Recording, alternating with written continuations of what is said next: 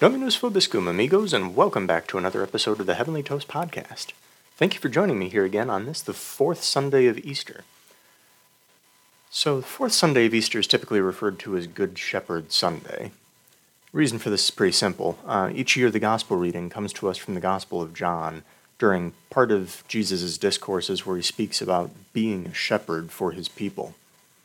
This year we hear the section of this where he speaks of the sheep knowing and hearing his voice, and they follow him. I probably said this before at some other point on the podcast, but I really love the image of Jesus as the Good Shepherd. It's probably one of my favorites, but the reason for that is probably a little bit atypical. I think that we have this sort of precious moments inspired vision of Jesus a lot of times. And this image of the Good Shepherd evokes an image of cute little lambs being carried by a kindly Jesus. And they see the care and the gentleness of God, and they appreciate that. And that's wonderful, and that's beautiful, but it's never really been my style. When the image of the Good Shepherd comes to my mind, I've always kind of pictured a ruddy, dirty Jesus. Shepherding it's a rough business, and sheep are notoriously unintelligent animals. So sometimes as a shepherd, that means chasing them down, yanking them back with the shepherd's crook, calling out to them, going to get them. Especially for Jews of Jesus' time, they were so concerned about cleanliness and ritual purity and everything like that shepherding was a muddy, dirty, gross task. And sometimes during the night, a watch would often need to be kept to keep predators away. And when the flock was attacked, the shepherd would need to rush in and defend them and chase off a wolf or a coyote or something. This is the image of the Good Shepherd that's always appealed to me. Christ coming out to me and kind of plunging into the muck, pulling me back even though I'm trying to go astray and my eyes are set on 1,000 different stupid things that seem good in the moment, and cleaning me of the muck that I so foolishly choose to roll around in. That's an image that's always been an image of inspiration and of hope for me. That I know that I can be dumb and stubborn like a sheep, but it gives me the confidence that Jesus doesn't abandon me, and that he will willingly go out and bring me back. And as the gospel passage also says, it is he himself that gives the sheep eternal life, and they will never perish. This great love is what impels Paul and Barnabas in the first reading from the book of the Acts of the Apostles. Paul committed such persecution against the early church, and even despite all that, he quite literally hears the voice of the Good Shepherd calling him. He's knocked from his horse, he's blinded for 3 days, and Christ literally says to him that it is Paul who is persecuting his self. Paul, who murdered and imprisoned the sheep, is persecuting Jesus himself. And now the shepherd responds by calling Saul to become Paul, probably the greatest evangelizer in history. And by following the call of the shepherd, Paul and Barnabas are expelled from the synagogue, the center of Jewish life. They both knew and loved this so well. And eventually they would both be martyred for the faith. They quite literally gave up everything at the call of the shepherd. Here I'm kind of reminded of Blessed John Henry Cardinal Newman, the great saint of 19th century England.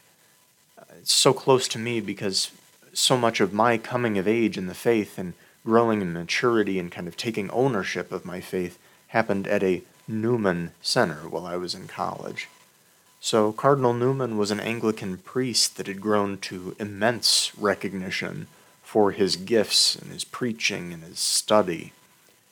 He was an Anglican, but he studied, and as he continued to go further and further, particularly studying the early church fathers, he recognized that it was Catholicism that Christ had founded. That Anglicanism was a next-door neighbor to Catholicism, but that Christ had founded the Catholic Church, and that he transmitted this through the apostles all the way down to the present day. He converted to Catholicism, and this conversion sparked huge backlash, as there was a deep-seated anti-Catholic bias in England and in the United States.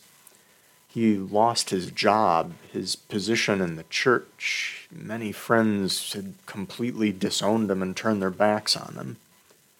But he went on to study, to write, to pray, and to preach, and he became one of the great saints of the Catholic Church. Although he was martyred, although he wasn't martyred, he heard he heard the call of the Good Shepherd, calling him from.